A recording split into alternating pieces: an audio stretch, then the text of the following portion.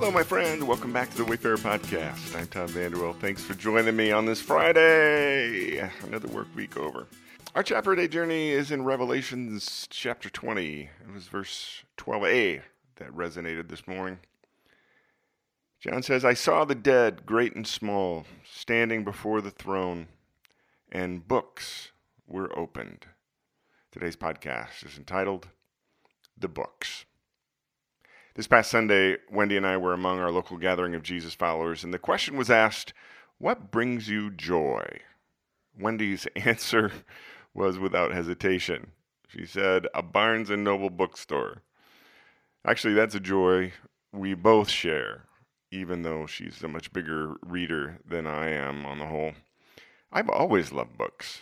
From junior high school through college, I always worked or volunteered in the school library. I also worked for the same bookstore chain from high school all the way through college. And one of the things I love to do to pass time when I'm on the road is go to a bookstore.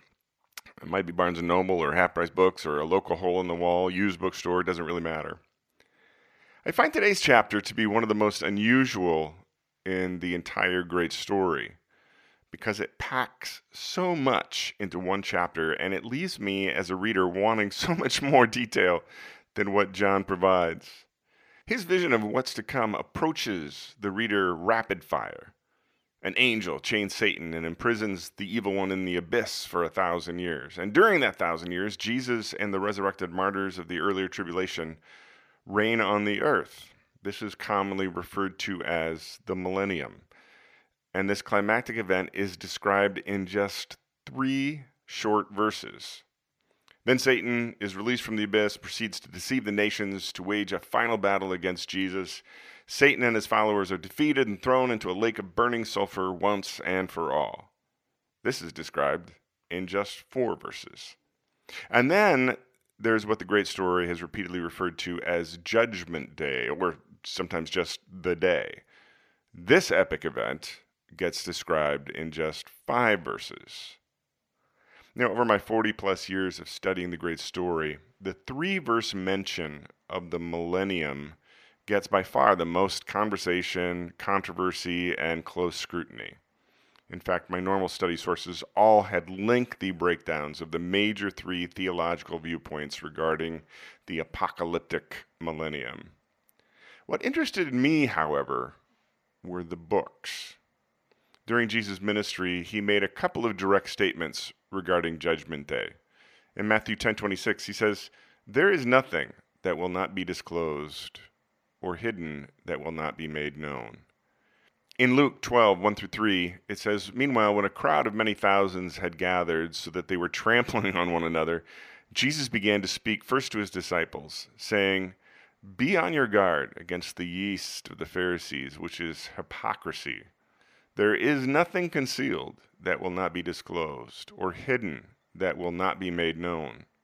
What you have said in the dark will be heard in the daylight, and what you have whispered in the ear in the inner rooms will be proclaimed from the roofs. Matthew 12, verses 36-37, Jesus said, but I tell you that everyone will have to give account on the day of judgment for every empty word they have spoken. For by your words you will be acquitted, and by your words you will be condemned. In his book, Imagine Heaven, John Burke explores near-death experiences, or NDEs, in which humans have physically died, no heartbeat, no breath, no brain activity. They've had afterlife experiences and then returned to their bodies from death.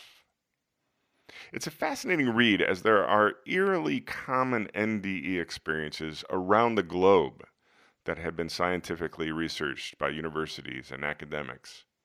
Interestingly enough, one of the common experiences that NDEers cite is the books. A man named Gary died in a car accident with his sister. He says, quote, an angel came through the gate, and he was checking the pages of a book that he was carrying. He then nodded to a giant angel, confirming that I could enter into the city.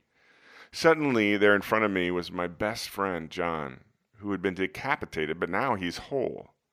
His eyes sparkled with life as we embraced. John told me he had many wonderful things to show me. John took me into a very large building that looked like a library. The walls were solid gold and sparkled with a dazzling display of light that loomed up high to a domed ceiling. I saw hundreds, thousands of books. Many angels were there reading the contents of the books. John explained to me that these books contain a record of every person's life that has ever been born. Throughout all history, everything we do here on earth is recorded in these books, good or bad, everything. A teenager who drowned in a pool accident shared this. My angels did not like my response of, I don't want to go back down there. It's painful. You must go back to Earth. Your mission is not yet complete. We communicated telepathically. There were no lips or mouth movements, all thoughts. Moment by moment, you discover how quickly you are gaining knowledge and how easy it is to accept. My 3 angels sought permission from above to show me something. What looked like a huge 4-foot thick book of life. My life. Just as my life had passed before my eyes when I was being drowned, I was now being shown my future life. The psalmist wrote in 139 verse 16, Your eyes saw my unformed body. All the days ordained for me were written in your book before one of them came to be. So in the quiet this morning, I find myself pondering what it is that captures our attention. The exact meaning of the millennial reign of Christ in today's chapter has stirred debate among scholars and believers since John's revelations were first read around 100 AD. Interpretations have varied widely through the centuries. Is it literal? Is it metaphorical? Is it figurative? As I meditated on this and the thorough interpretations covered in my study sources, I found myself shrugging my shoulders and once again humbly embracing my ignorance. I'm not sure I really care that much. Knowing the answer doesn't really affect me personally now or in eternity. What does affect me personally are the books. Whether my name is written in the book of life is of utmost importance, according to the great story. So does the book that the psalmist refers to along with the NDE ears who've seen their own. The book that records my entire life, my actions, my relationships, and every word I've ever spoken. So at the end of another work week, as I go about my day, I'm mindful today of what is being written in the books. Have a great weekend, my friend. We'll see you back here on Monday.